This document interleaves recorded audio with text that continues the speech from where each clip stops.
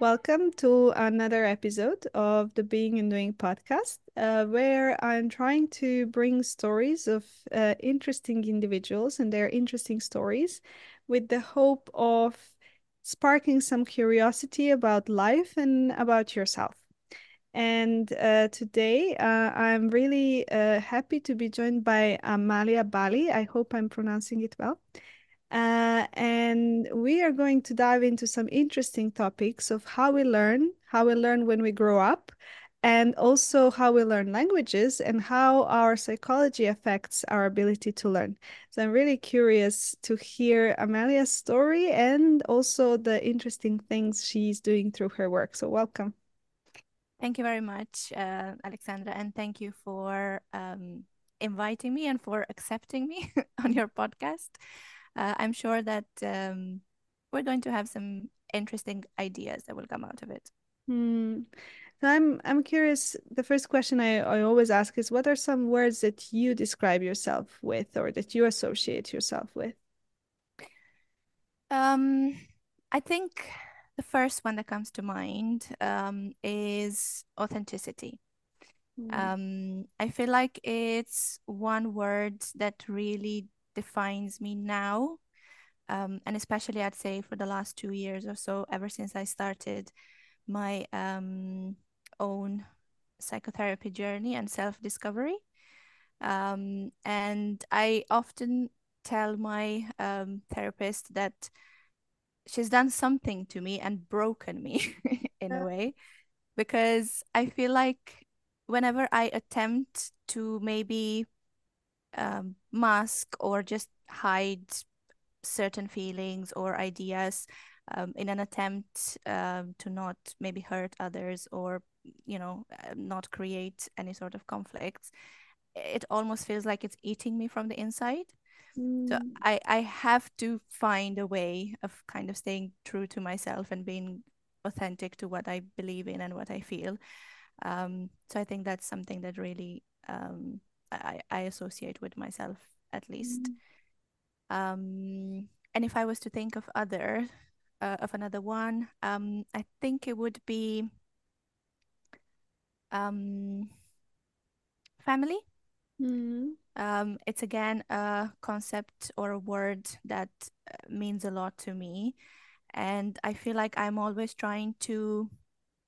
I wouldn't necessarily say balance because I think it's very hard to actually keep a balance between work and family, but maybe alternate them well enough so that I give enough time to family and my personal life. Um, and a third word that I would associate or I would identify myself with is um, dedication for what I do, Mm.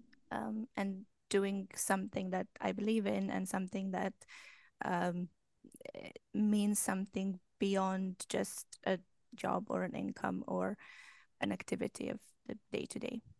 Mm. So what is it that then you believe in and what drives the work you do? At the core of it is the idea or the mindset that anyone and everyone can learn and can grow. It doesn't matter if you were this person that was nerdy in school, and yes, it was easy for you to, you know, learn things, assimilate information.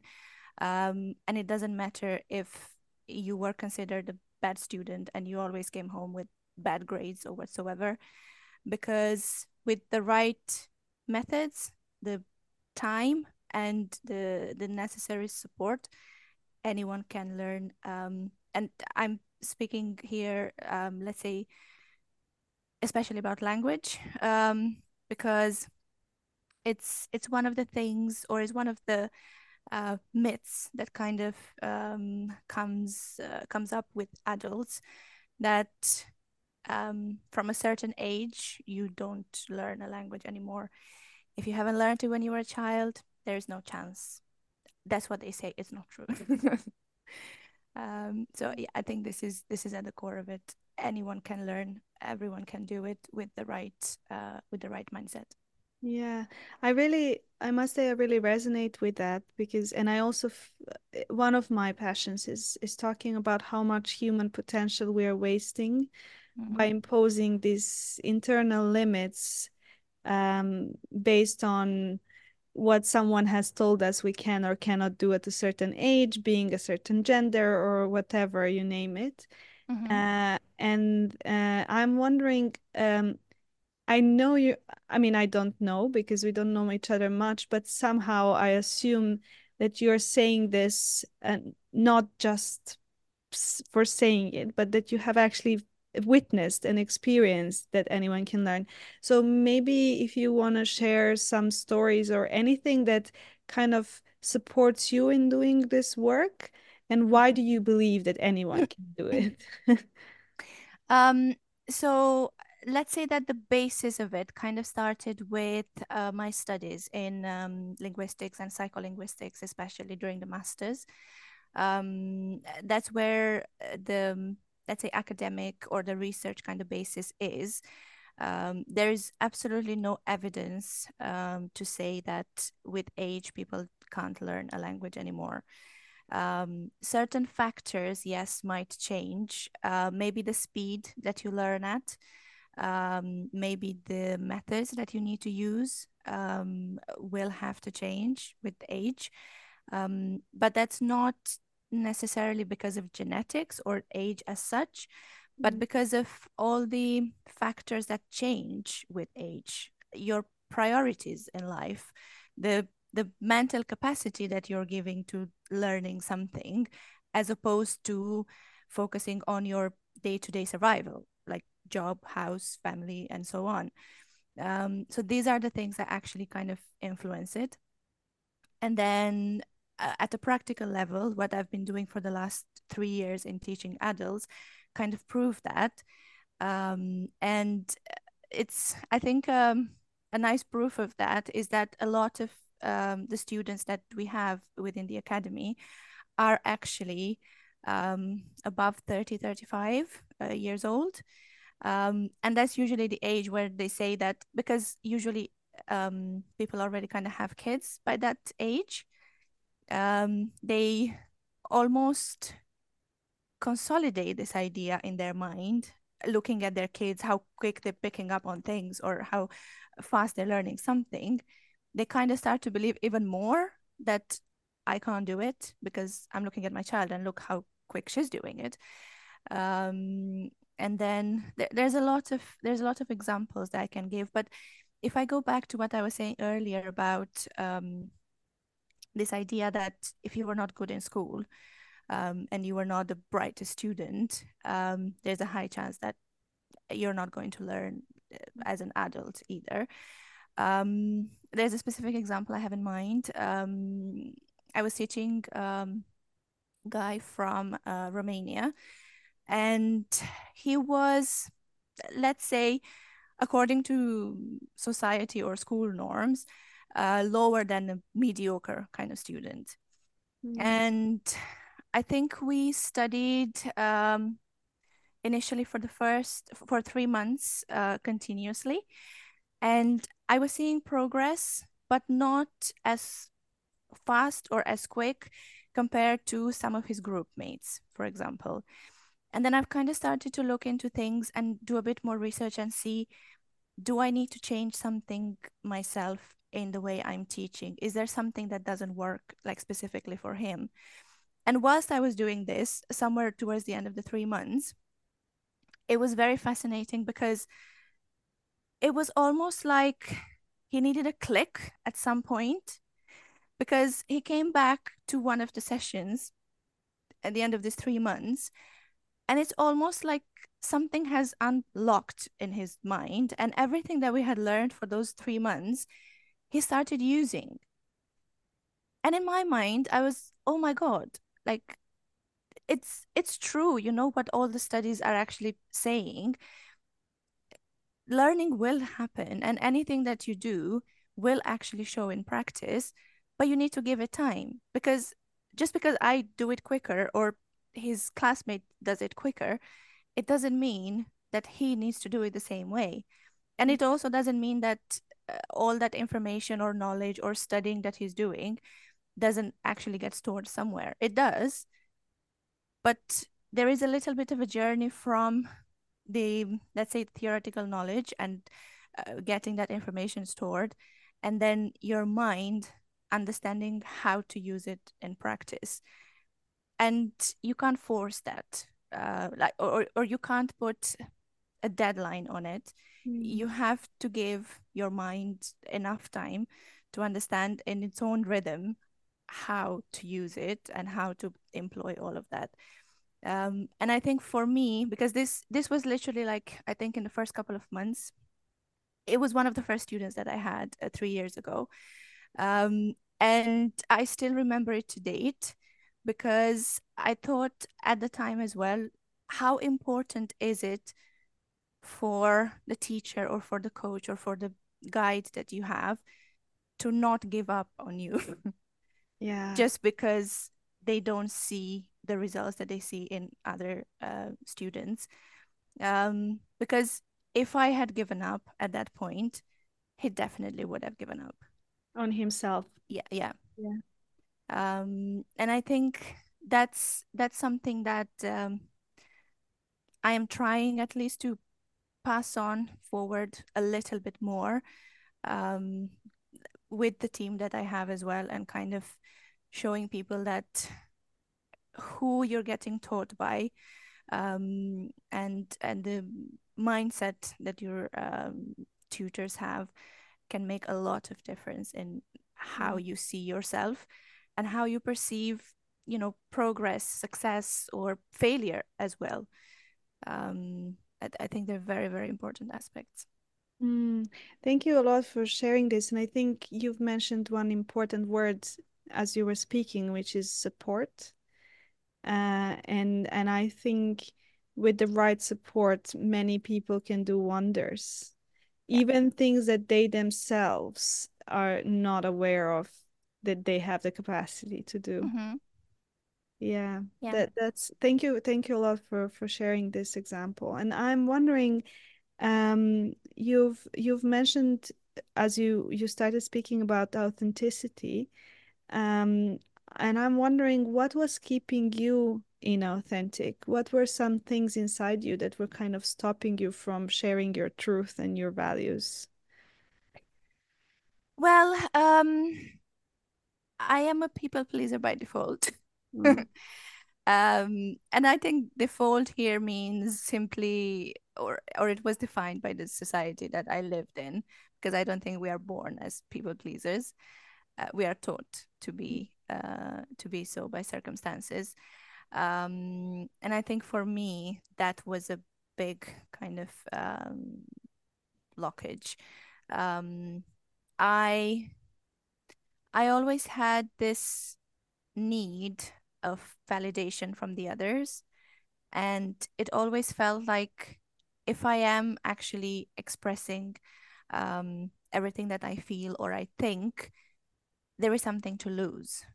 Um, Mm. there is a punishment for actually saying what you think or what you feel. And maybe that comes from the parenting that my generation experienced in Romania as well, because I very much grew up with my mom who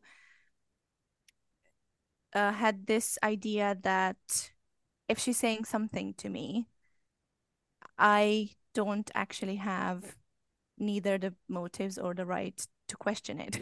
Mm. So if, as a random example, if she said that the sky is green and I saw it's blue, it's fine, it's green. We agree with it because I was a child, you know. And I think these are things that are kind of passed on generation by generation. So I'm not blaming her for it as an adult, but I'm trying to change it for myself and how I take it forward. But yeah, I think people pleasing was a big impediment for my authenticity. Mm. And I'm wondering also, I can relate to that. Also, being from the Balkans, I think it's a lot about kind of listening to authority, Mm-hmm. and we have grown up in quite authoritative regimes. Yeah. And it sometimes it was actually life-threatening to have your own opinions and to Yeah. think that the sky is blue. Yeah, Uh, exactly.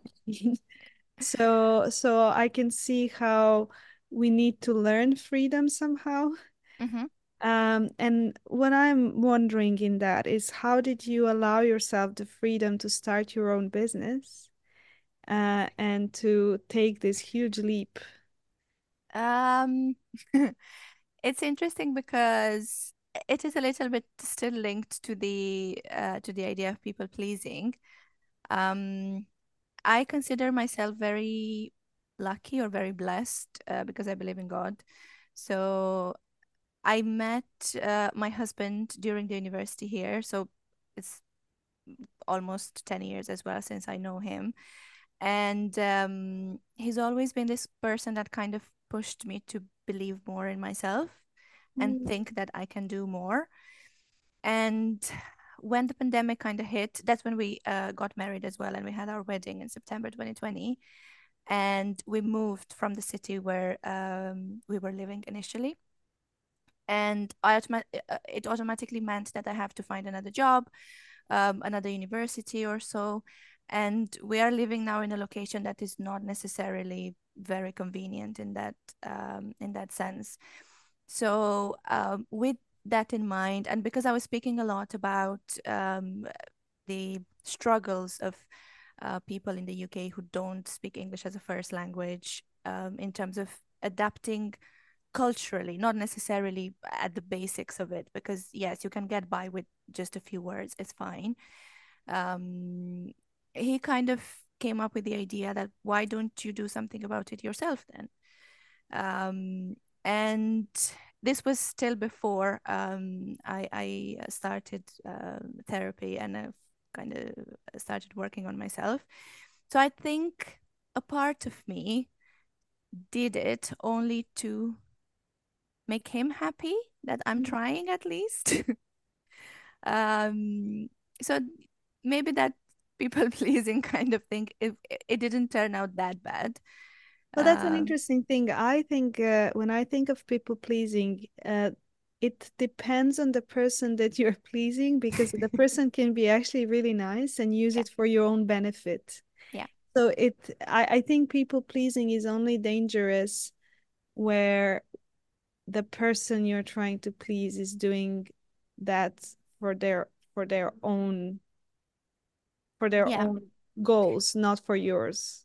Yes, and I think, for example, in this scenario, um, it wasn't that it was a bad idea or it was something that I didn't like doing. Mm-hmm. It was simply, I think, the fear that didn't let me do it. And that's where maybe the people pleasing was a bit stronger than the Yeah. fear.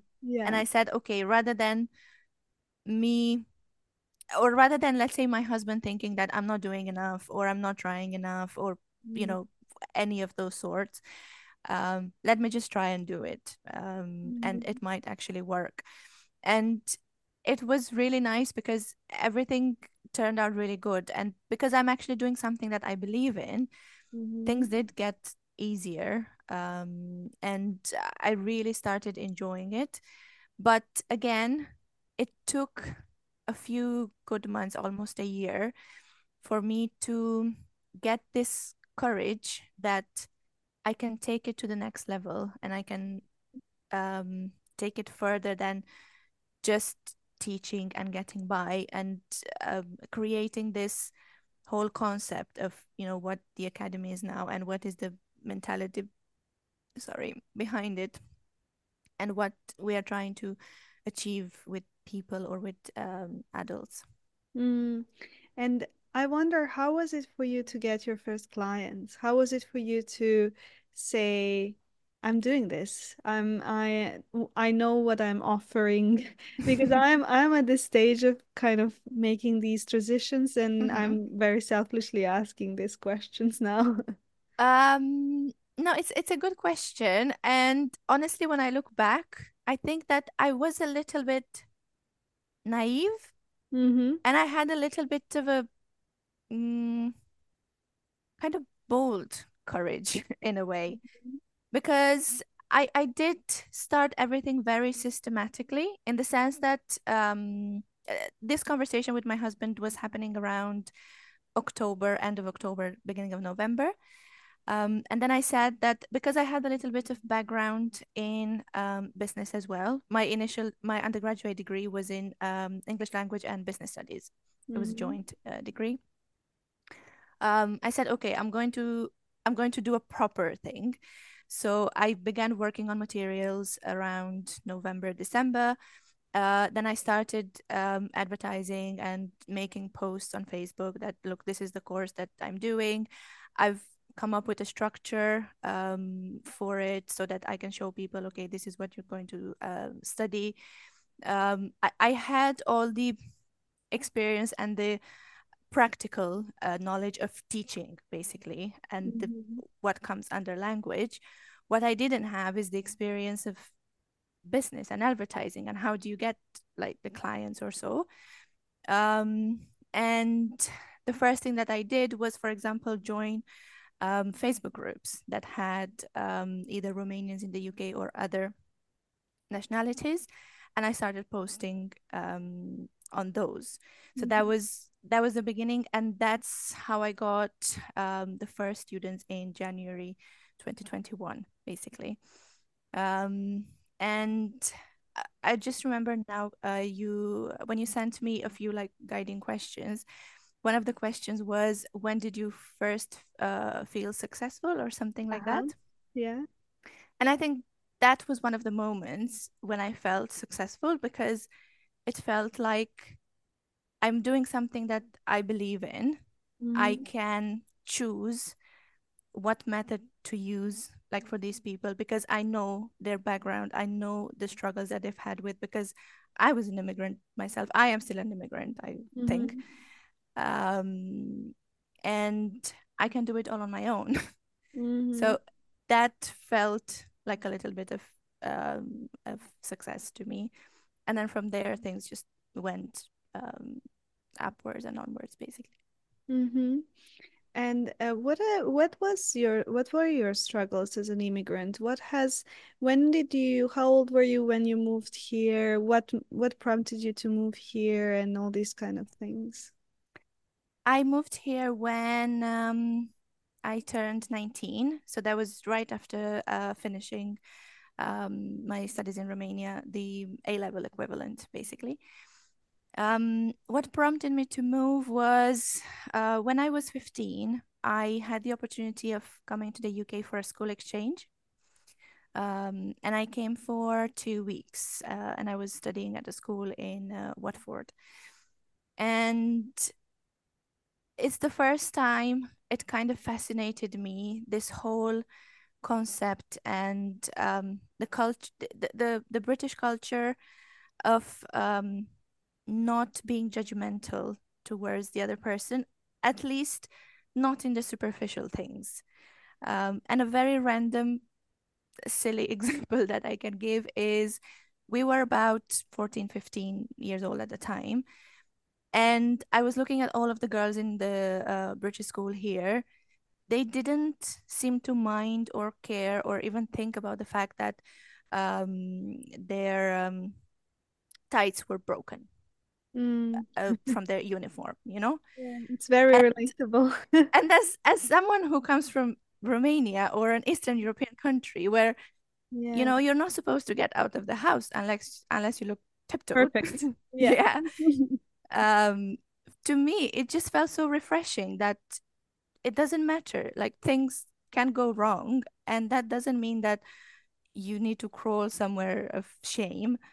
Um, you can just go on living because no one is going to pay attention to it other than ourselves who came from abroad.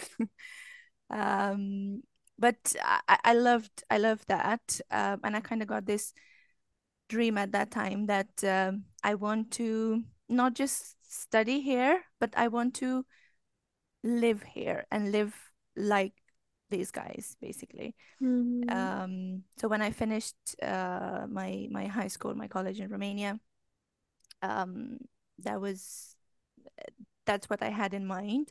So I started applying to study here, but I did apply too late. So I had to come and just work for a year. Mm-hmm. I was just working, and then I've kind of started university the following year, basically. Um, but yeah, that was at least the beginning of it. And it's interesting because ever since I said that I'm coming or I got here, it never felt temporary to me. Mm. I've I've never thought that I'm just coming to study and then I'm going back. Um, and I think that helped a lot in terms of adapting and kind of finding my place here. Um, as an immigrant, I'd say um, I had never tried to um, pretend or hide that I am Romanian. Yes, I am. In my head, honestly, I'd never even thought of things like discrimination. When I have conversations now with other people and they talk about it, I honestly try to think back and identify whether I lived something like that or I was so completely Oblivious. oblivious that I didn't even notice that it was happening. Um, I don't know, but yeah, that's at least what my attitude was like. So, like I said, maybe because I was young, there was a drop of naivety in there that helped. Mm, mm. So, what were some of the struggles that you may have experienced being an immigrant or just being in a country that, yeah, you don't know? Not necessarily because you're discriminated, but just Yeah. because you live in a completely new place outside of the people that you know and they love you and all these kind of things. Mm. I think the biggest struggle that I had was in terms of my studies and education, especially in the first year, because I had come from an educational system in Romania where I was amongst the first ones, or I think Americans say it more. I was a topper in studies, and then coming here, I got into a very good university. I didn't even know at the time that is that good of a university, Loughborough University. Um, and the educational system in the UK, or at least the universities, the expectations that they have from you are very different to how we studied. I had come from Romania where I was the like an expert memorizing machine, basically. Give me anything to learn, to memorize. I can say it back to you and I can do it perfectly. But we were not taught the concept of critical thinking. Mm, And I remember in the first year, at least at university, in every assignment that I was doing, there was at least one piece of feedback that said, you are not demonstrating critical thinking. mm, And the fascinating thing to me was that neither of my tutors at the university was able to explain to me what that means, actually. Because I think it comes very naturally to people that study here and are educated here, and they're actually struggling to explain it to someone that hasn't done it. Um, they can see that it's not there, but they don't know how to teach you basically yeah. to do it. Um, and I feel like maybe that was definitely one struggle that I had. And other than that, I think at the beginning, like any other person, just understanding. cultural communication gaps.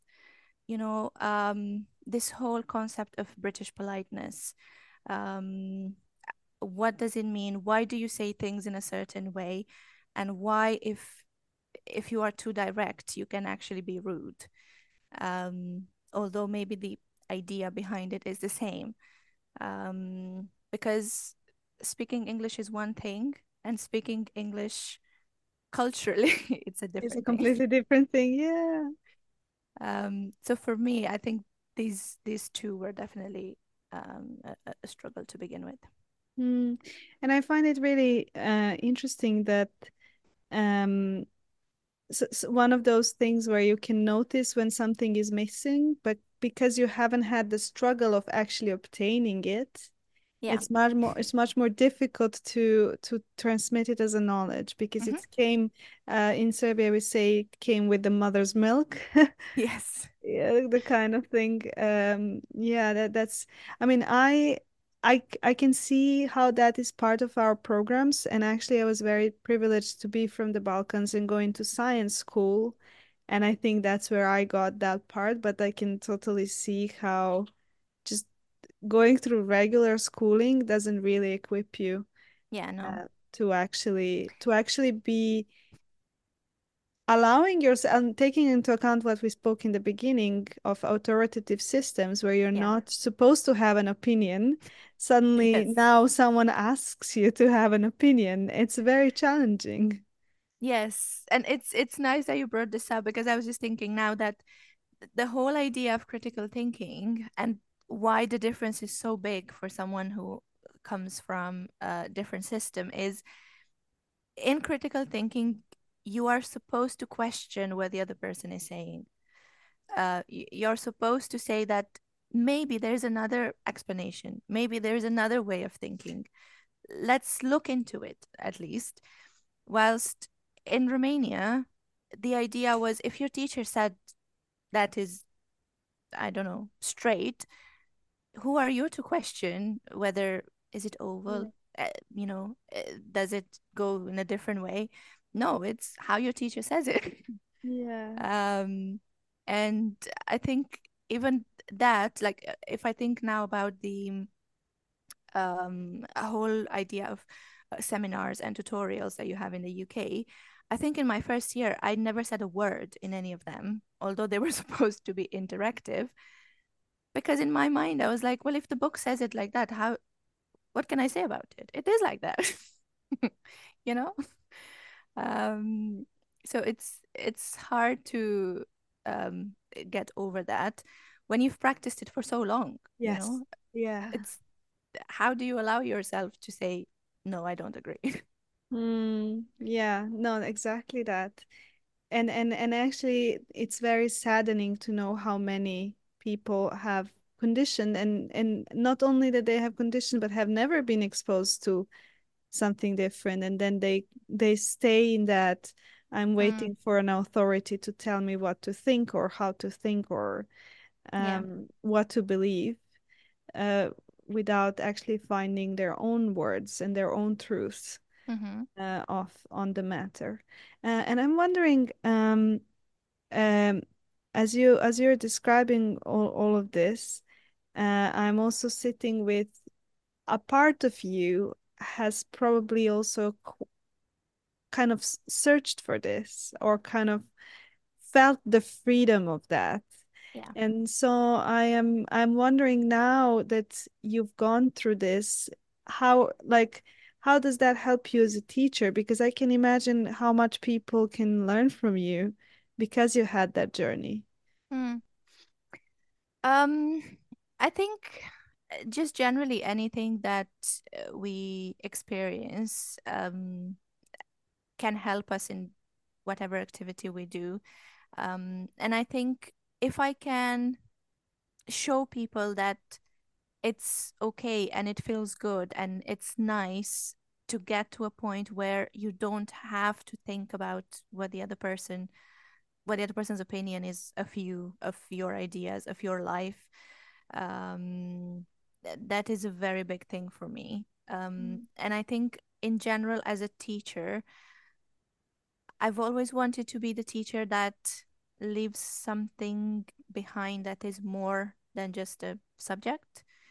Um, and maybe this is where my experience and how I've kind of experienced the UK can help the students that I have. And I think I can include here everything, whether it's my experience in studying over here, in working with British people or in like British environments, um, the therapy, the way that I've kind of grown up and I've understood or I've discovered things about myself. I think all of this definitely does make a difference in my, at least in my attitude as a teacher and how the other people perceive me. Um, Mm. because they say, a lot of the students say that, or people that follow me on social media say that there's something different about you. And I always say that usually when you see something different in the other person, it's because they've had some sort of struggles or traumas that they've learned to process or deal with. Um, and it's that kind of sensitivity maybe that you're noticing in someone. Mm. And I'm curious in your journey as much as you want to share, what were some of the discoveries in your therapeutic journey that were kind of most moving or surprising or um even disturbing?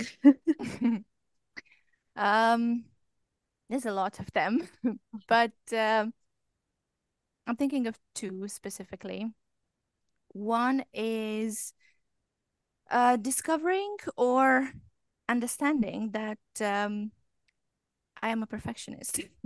Mm, And the surprising thing for me was that I've never considered myself to be one because I always looked at my mom being a perfectionist because she was in all the small things or all the tangible things, how the house looks, how the cleaning is done, how whatever, everything had to be perfect. And she was expecting it as much from herself as from the others. With me, I've never had one of these things. It doesn't matter to me what my environment looks like. But when it comes to emotions, or reactions, or my performance generally, I can be quite a perfectionist. mm, And it's interesting because, again, I don't expect it from other people. It's one of those cases of do what the preacher says, not what he does. mm-hmm. Because I teach my students the complete opposite. You know, allow yourself to make mistakes, get used to them or so. So when I first kind of discovered this in therapy, I was like, oh my God, how am I a perfectionist? It's yeah, it was very, very interesting and shocking as well. But it was amazing because I think once you discover and you accept something, you can actually make steps to change it. Yeah. um, it's if you're unaware of it, you can't change it. You're not going to know even how to recognize it, so you can change something. So I think now I've learned to at least recognize the moments when I'm going on a bit of a perfectionist tangent.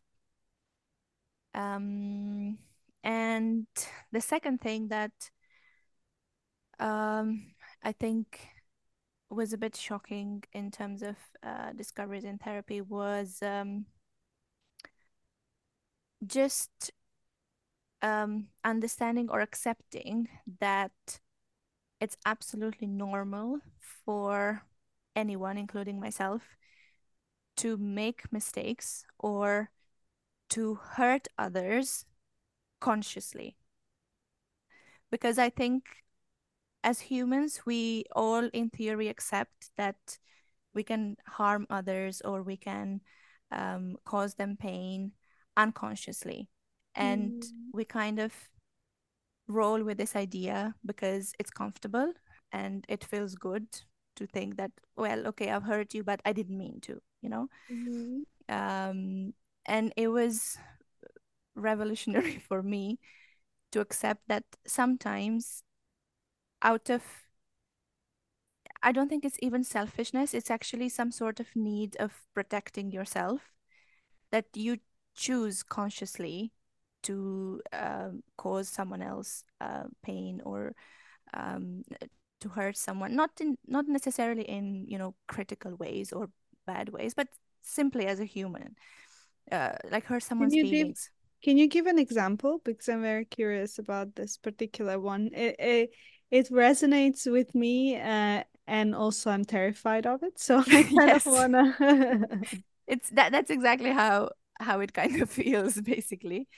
um I'm trying to think of an example that feels comfortable to share. Mhm. um and mm, let's say, if I give an example from work, like work related.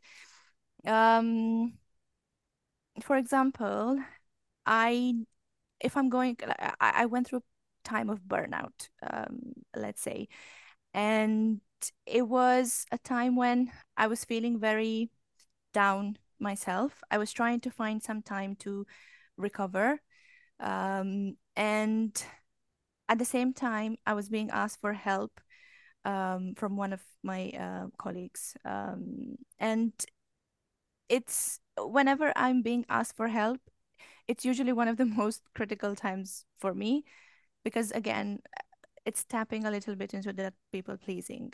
Do I Mhm. choose myself or do I choose you, just to make you happy? And for me, consciously saying to someone, no, I can't help you, because I know that at that moment in time, if I help you, I'm going to harm myself. Mhm. Um, I think it's one of the examples that um, I can basically think about. Um, and I know I'm a little bit vague with the Mhm. answer, but that's just because the specific situation that I have in mind, where I've come across this, it's a little bit too personal, and I'm not Mhm. comfortable Sharing it. sharing that. But yeah, I think it's But I think what I'm hearing you say in this is basically consciously choosing yourself. That doesn't necessarily mean actively doing harm. yeah, It's the idea that sometimes by choosing yourself, yeah, that might leave the other person not necessarily hurt, but this in discomfort. yeah, And I think as I'm listening to you speaking now, it's also tolerating the fact that people are able to stay with that discomfort and we don't need to save them from feeling not comfortable. yes, definitely.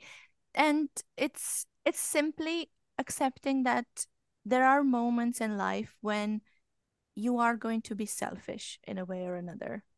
Mm. And like you said, it's consciously knowing that you're choosing yourself, but at the same time being conscious of the fact that by doing that, the other person might feel hurt or might get upset or might experience some sort of discomfort, as you're saying it.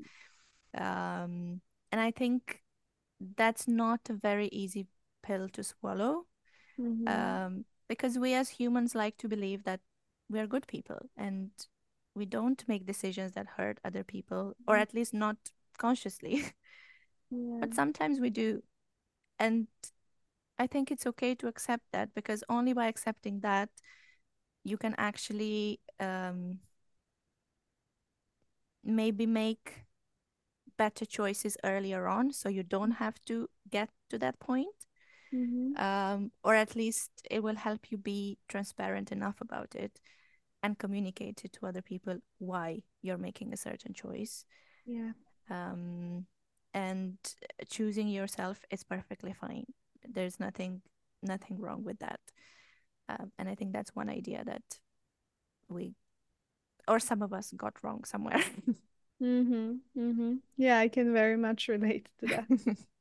Um, and then speaking about success, what is then success for you today? um, Success for me today, um, I think is being able to stay true to who I am at and the values that I believe in. Being able to like progress and grow and move further without depending or without hindering anyone else's success.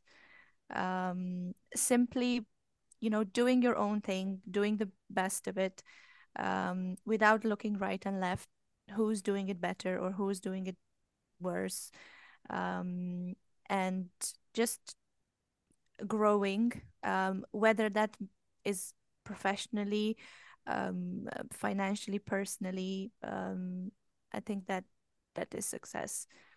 Maybe understanding when, or how to adapt to change, and new situations. I think that's also part of my definition of success. Hmm. And slightly related to that, how do you see power and privilege in that context or in any context? Um, Power and privilege. That's an interesting question. I've never thought of it actually. Hmm. Um, I mean, if you haven't and you don't have a like immediate answer, feel free to say pass. no, it's interesting actually, the question. I think privilege, we all have it in a way or another, or in different aspects of our life. But I think the privilege only helps as a starting point. Hmm. After that starting point, the privilege, I don't think it matters as much as your actual work and the consistency and the effort that you put in. Um, and I'm thinking of that from the perspective of, have I seen more other people that are more privileged than me? Growing up, yes, a lot of them. I don't, or at least, again, because I was saying that it relates to different parts. I don't consider myself having grown up privileged, at least financially. So if I speak from that perspective, I think that only just matters in the starting point. Hmm. Afterwards, it's your work, your effort, your beliefs that will make a difference. Hmm. Hmm. Again, I can very much relate to this. Um, and I'm wondering, is there anything around the topic of your work that we haven't covered and you kind of want to add? um, I think maybe just the idea of what are the or what is the role of emotions, Mm-hmm. or emotional experiences when it comes to learning, Yeah. and getting over blockages in a second language or in English, in this example. Because I feel like with a lot of the adults that I work, and you've probably heard it as well, there is this concept or an actual phrase: I can understand everything, and in my head, I speak perfectly fine. But when I open my mouth, either the words don't come out or I don't make sense. Yeah, that's what my mom says. Yes. And a lot of that actually has to do with past emotional experiences that we've had, either with like learning English specifically, or just the idea of learning and education in general. Um, and a lot of these blockages come from our fear of saying something wrong, Mm. of looking stupid when we say something, of almost losing our respect just because we're making mistakes. And again, that's, I think, something that comes a lot from the cultural background and the way we grew up. And the quicker students or people understand this part, the easier it is to start unlocking them slowly, slowly, and understanding that, okay, I can say something and I can say something wrong and nothing is going to happen. Mm. Like 99% of the times, nothing is going to happen. And I think, especially in the UK, and it's probably your experience as well, it's very, very rarely that a British person will tell you, you didn't say that right. Yeah. French will though. Maybe, yes.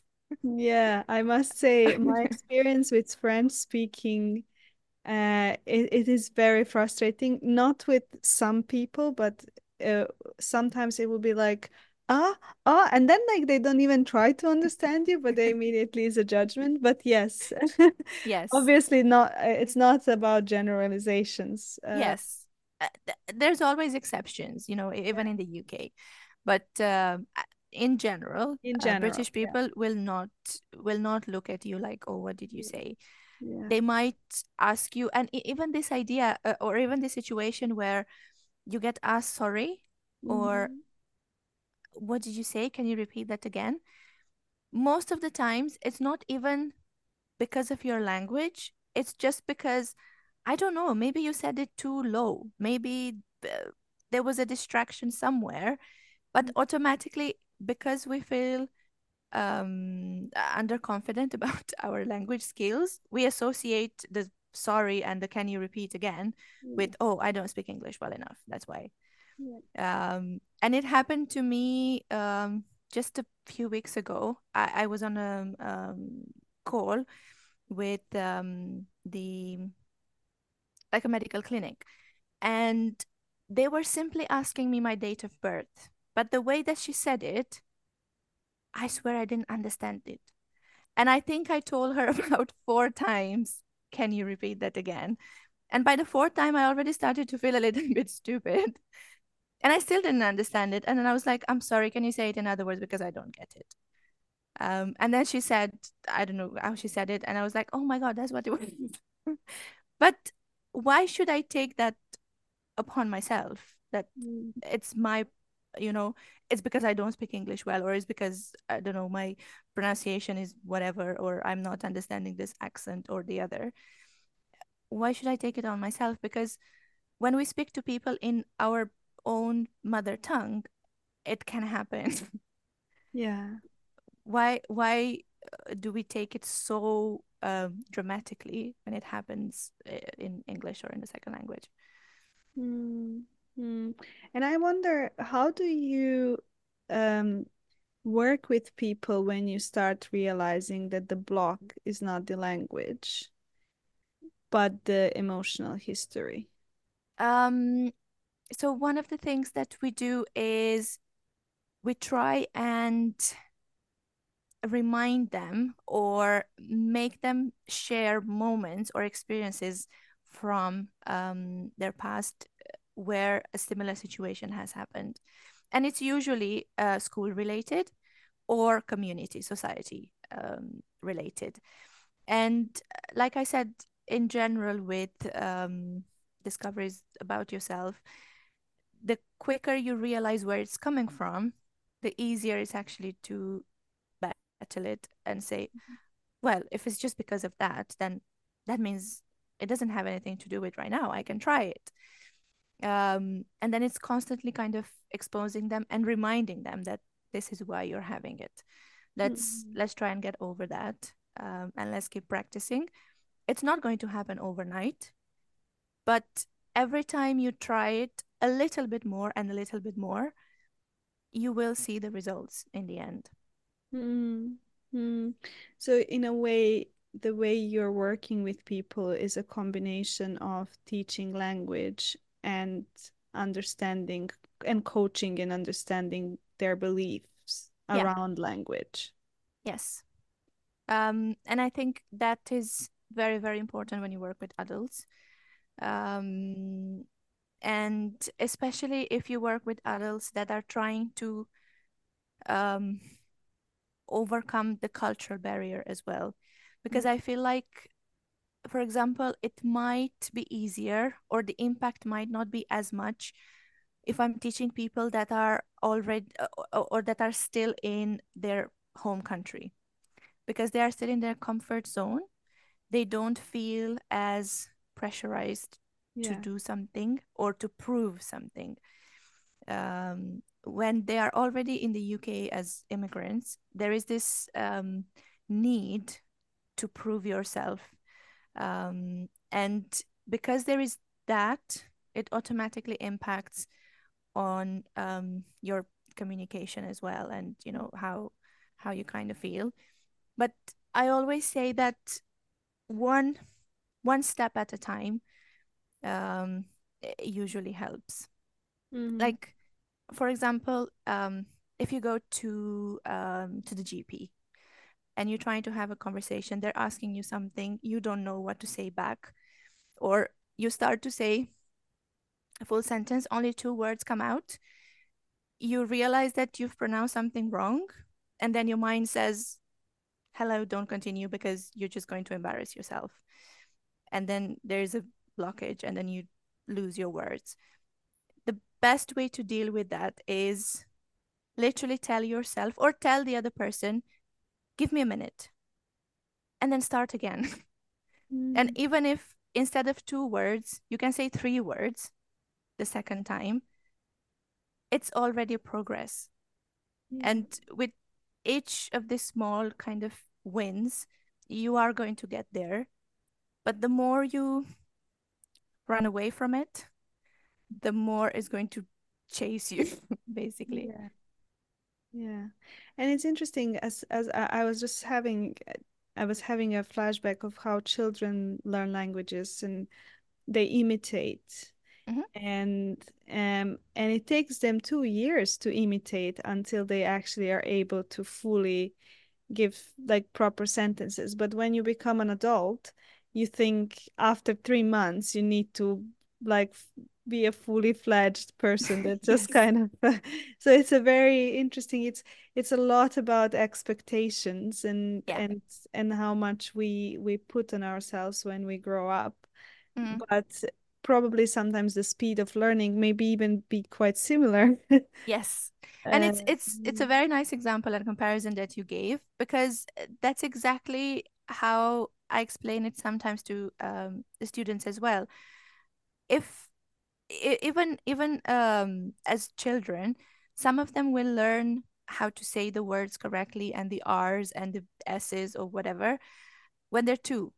Some of them will learn it at 4 years old, and that's perfectly fine.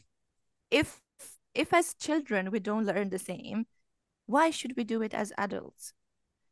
yeah, And like you said, if as children it takes us a few years to actually get to speak correctly, why do we expect it to happen much quicker as an adult?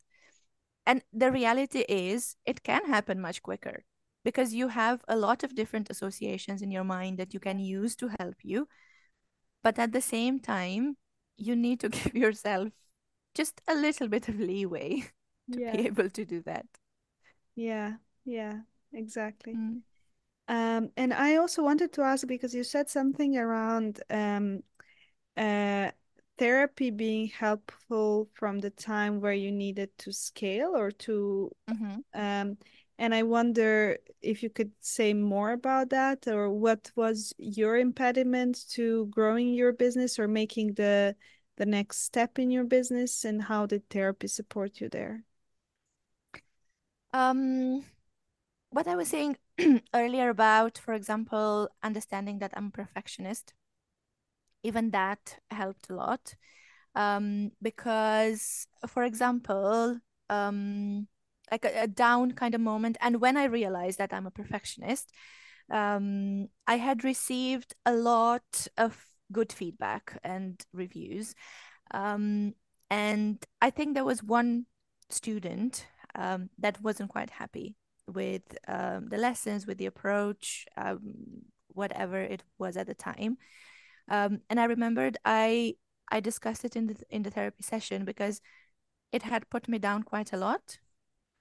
And I remember, like Julia, my therapist at the time, asking me, so for example, out of 10 people, how many of them do give you like a bad review or they're not happy? And I said that maybe one, like sometimes not even one in 10. So she was like, so the nine that are happy are automatically being canceled out by this one that is not happy? Isn't that your perfectionism coming through? And is it realistic to expect everyone to like it and be 100% happy? Mm. And it's not. And if I if I would have allowed myself to um, be put down by like such reviews or comments or situations, it actually does stop you from progressing because um you spend so much time and energy in trying to fix that one person Yeah. that you forget how much you could do with the rest of the nine or Yeah. so. So I think that was one aspect, at least, where therapy helped me. And another thing that helped in terms of therapy as well is that after I've formed my team since last year, basically, we started to do group therapy as well. And that helped a lot in terms of business and business growth and just In group the, therapy with your team? yeah, Oh, wow. yes. That's amazing. That's a first. I dream of a world where we do that, and it's lovely to know that that's already there. Yes. And it's honestly helped a lot because it helped us understand each other and understand each other's maybe trigger points in work situations, in our relationship with students, because we work with people. Um, you know, when and especially when you take on this kind of coaching approach, the downside or the risk of that is literally um, kind of getting immersed into their own drama and life. And if you don't know how to get through that or how to set the boundaries for yourself, because yes, we are teachers, we are coaches, but we are not therapists, you know. It's a whole different life or a whole different aspect if you go into the independent traumas that they have, and sometimes they bring them to class, and you need to know how to deal with them to help both of you, you as a teacher and then the other person as a student as well. So again, that I think helped a lot, like doing the group therapy sessions. Mm. So this is actually really lovely because I think it illustrates the commitment and the respect you have for your so for the people you're working with and also for the students you're working with. And Mm, so I am quite curious about how did this idea come for you and what supported and how did you um, bring it to your team because it's a very sensitive thing to yeah. bring and to say, "Oh, we're going to do group therapy now." So how did you find the way as someone who is leading people to bring this in? I just realized that I brought the idea in just before Christmas last year, so Mhm. it's about a year. And Yes, I did have a little bit of a worry and anxiety bringing it up because it's, I think, to a certain extent, it's still a little bit of a taboo kind of topic. Therapy, and especially group therapy, and at work, with your colleague and your boss, essentially.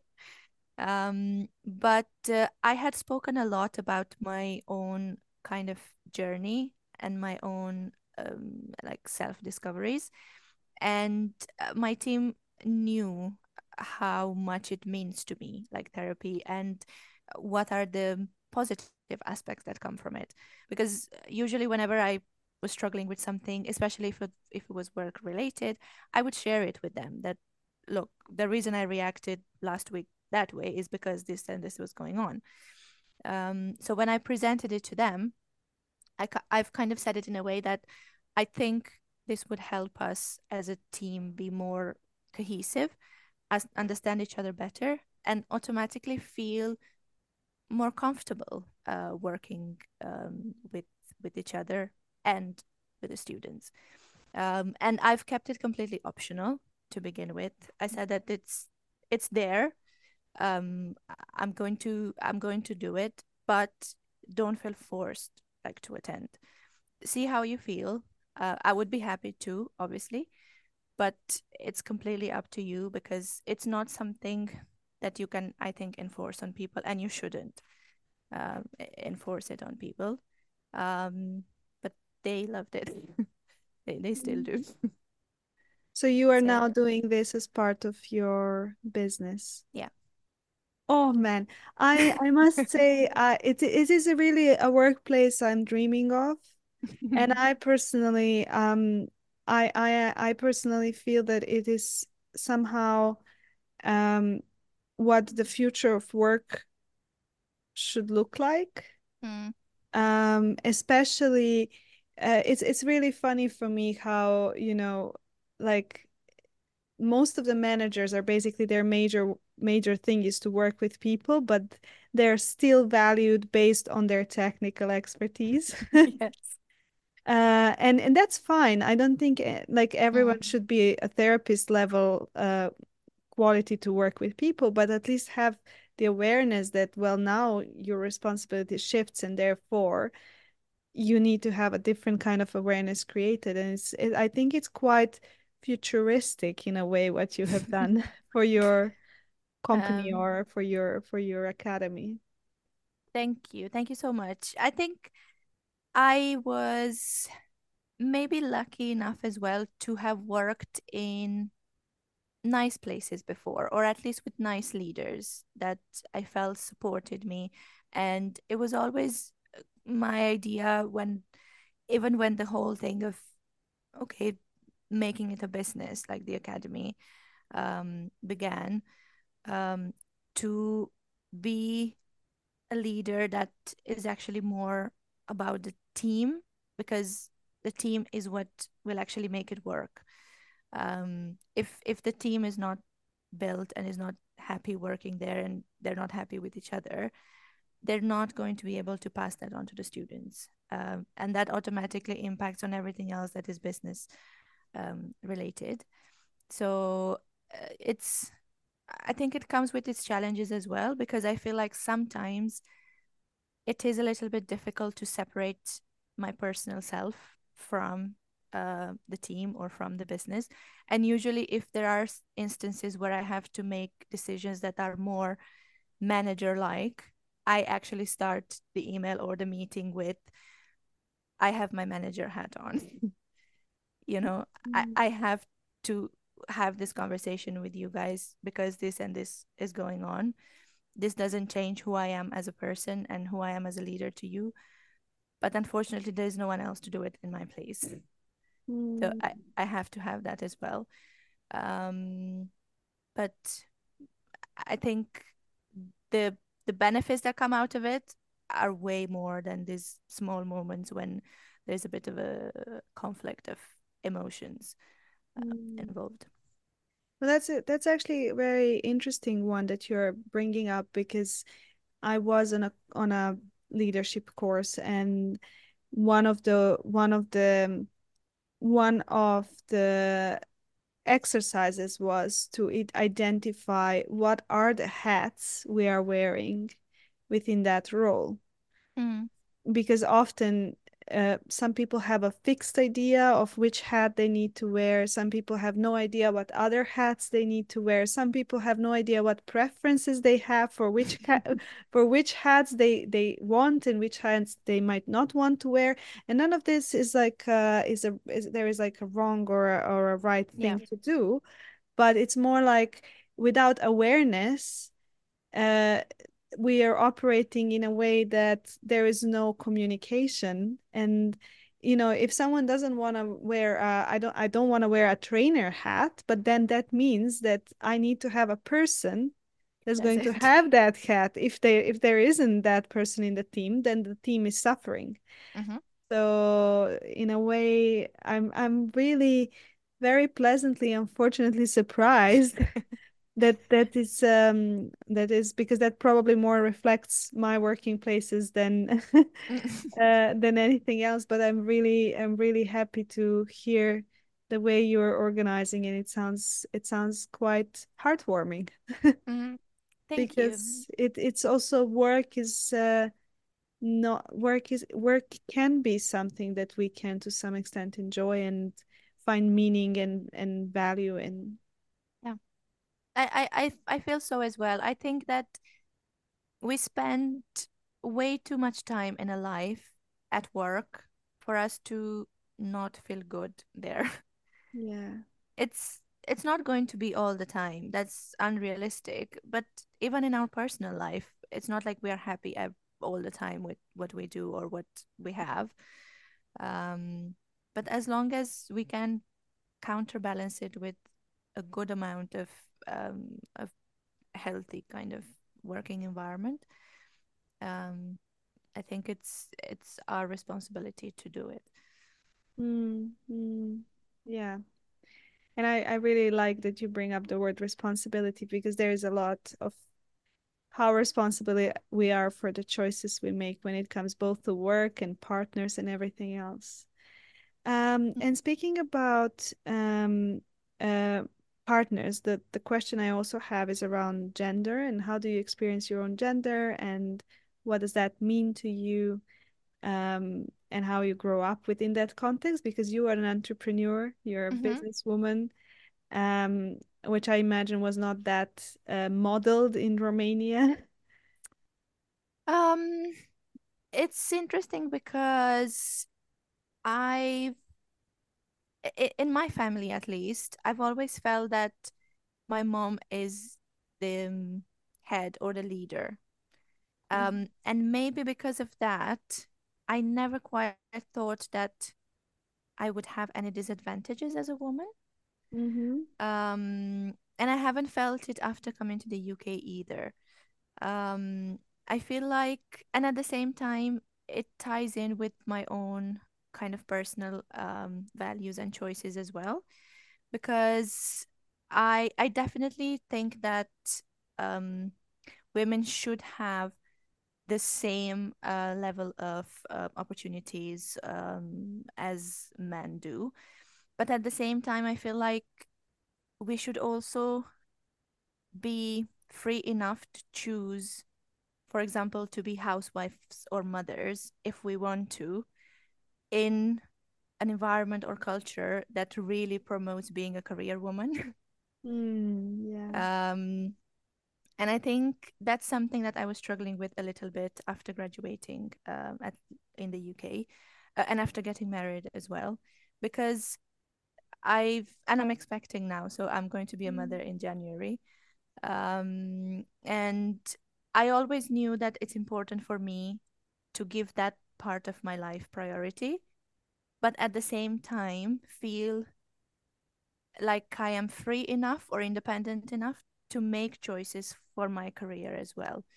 Like to not depend fully on my husband, or at least if I want to, I can tell him that I want to work or I want to earn or I want to do this or whatever, without being stopped from it. And I feel like that's mm, that's not very popular opinion, I'd say nowadays, or at least not with the women that I have around me.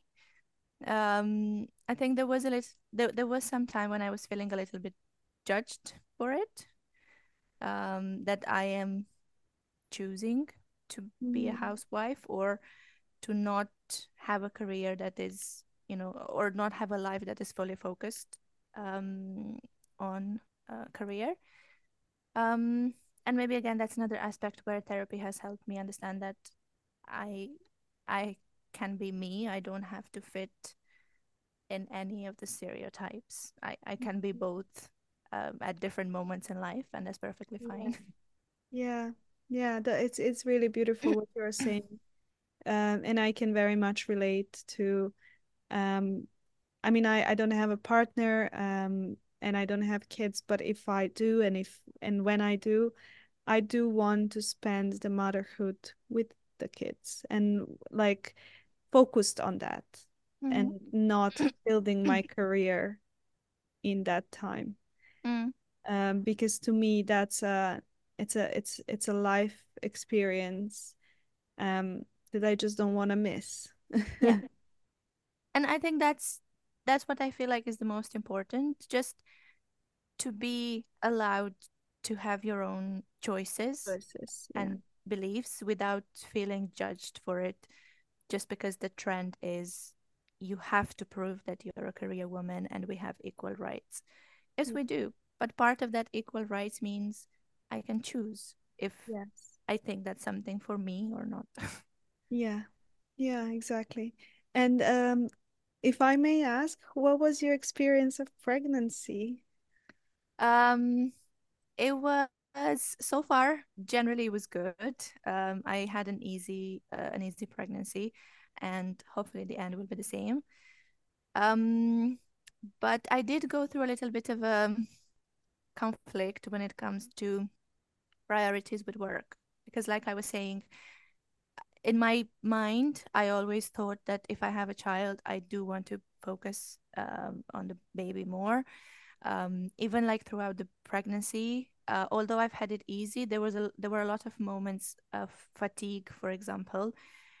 And because I've cut down on caffeine, I feel like that automatically dropped my energy levels to half of Mhm. what I was doing before. And I was doing probably more than 100% before. And it took some time and a few therapy sessions to understand that it's okay for my focus to shift.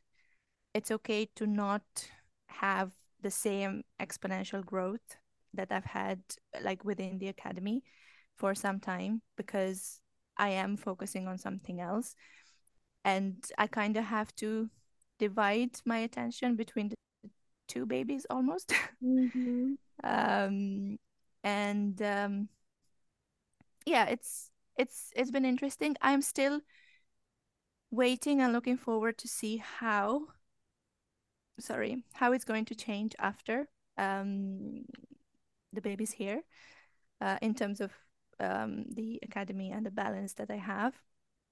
And something that came up very recently in the last therapy session that I had was that maybe I am a little bit scared that is going to change my idea of work ethic, Mm, and how much attention I can actually give to work, and that it wouldn't necessarily be fair to, try to maybe multitask or yeah. have a meeting whilst I am also caring for the baby or things like that, which is not usually my idea of professionalism and how you treat work. So it's at the moment it's an adapting phase. Yeah. It's It's a it's a transition, and even when it's not um a human baby, but another project baby, yeah. those transitions are can be quite challenging. Mm. Yeah, and there are always places which open up the history and our relations to our history, and Oh, Yeah. yes, definitely. Yeah. Yeah. Yeah. Yes. Um, I feel like we have kind of rounded up this conversation, but I'm wondering if there is anything I haven't asked, um, and you feel like it's really important to add, or we have missed something. Nothing honestly that I can think of. I feel like we've gone through a lot of um, things, but somehow still related Mm. um, on the theme. So yeah, I'm I'm generally happy, and I feel like I've spoken a lot. So Well, to end, I just want to ask you the rapid fire ones, which is what kind of compliments do you like to receive? um, I think one of them that I like to receive is that um, I help people in either becoming more confident in themselves or just allowing themselves to feel vulnerable. Um, it's usually the messages that I get after I've shared something vulnerable about myself. Mm. And I think those are the compliments that I am happy to receive, and I don't feel awkward about them. Hmm. Hmm. And what might be one absurd thing about you that not many people know about? One absurd thing about me. Um, on a plate of food, I always leave the best thing on the plate for the last. I I don't know why I do I it, admire that strength. but but the basically the last bite has to be of that thing on the plate that I like the most. Wow. I do exactly the opposite. And I admire people who have the patience to wait for like, Yeah, no, I will eat the good thing, but I have to leave a last bite. It's almost like finishing with that thing on my taste buds. I don't know. yeah. And I didn't ask you, do you have some hobbies or anything that you like to do that supports you in your journeys? Um, I don't think I have a lot of practicing hobbies now. But I do love coffee in general. Mm-hmm. So I right now I'm having decaf. I got used to it. But yeah, that's a good break for me. And I love singing, but now I only do it when I'm driving. Um, and And do you sing something Romanian or something more uh, uh either okay. Romanian, English, like Bollywood as well, Okay. because my husband is of Pakistani origin, so I adopted a bit of that as well. Okay. Wow. Wow. Mm. And what kind of gifts do you like to give to people? Um, I like to give gifts that will become a nice memory someday. Hmm. So either it can be photos, for example. It can be some sort of a message that is personal and related to a specific time in their life. Um, Recently, there is a book actually that I like to give people, especially women. And it's a book by Anna Mather. Okay. She's a psychotherapist, and it's called um, the something with self-worth. I can't remember it now. It's slipping off my mind. We But can yeah, we can put part it of in it the is self-worth. Yeah. we can put it in the show notes. Okay. I'm going to search it because now it's bugging me. Anna Mather. Um, self. Oh, know your worth. Okay. Know your worth. Yeah, Okay. Okay. that's the one. And lastly, is there anything you want to ask me before we end? Um, what I want to ask you actually is, what does um therapy and your training as a therapist actually mean to you, and why have you decided to do it? Hmm. Thank you for this question. I like it a lot. Um, therapy, my therapy, has really been something that has profoundly um changed me. Mm, Uh, and when I say my therapy, I mean specifically the therapy I had in the last 3 or 4 years, um, where I feel I've gotten to know myself in very deep ways. mhm, And also, I've allowed myself to feel my own pain and think that it's um, think that it is valuable, that it's not something that I should neglect because mhm, other people have it worse. mhm. Yeah. Um, so that's a really big important thing, and it also helped me to discover that I'm bigger than I think I am. And that I have a voice and a place in this world. And sometimes I kind of forget that. Um, Mhm, but often I get reminded back. Um, and the reason I've started training was I always was interested in therapy.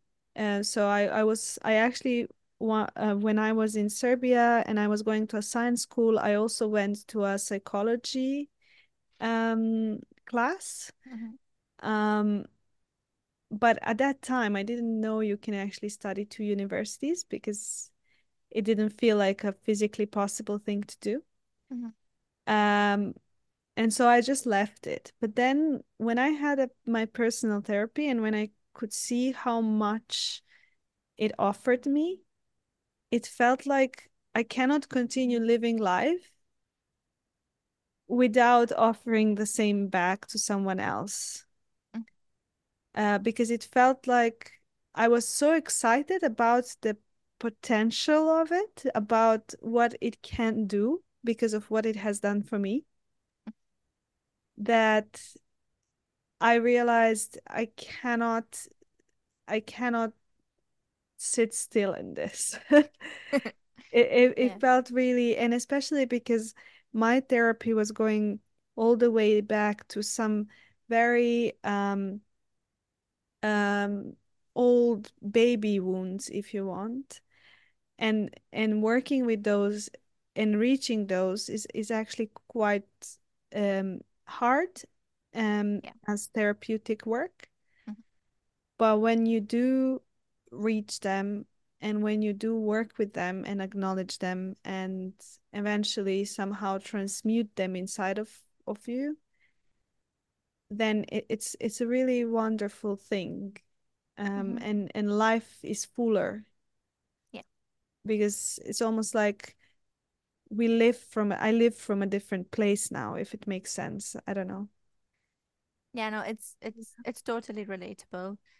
And I can completely understand, because I've had my own childhood journey and traumas and things that I always kind of knew that maybe they have Yeah, an impact there. on me, Yes, yeah, but I never understood how yeah, until I started therapy.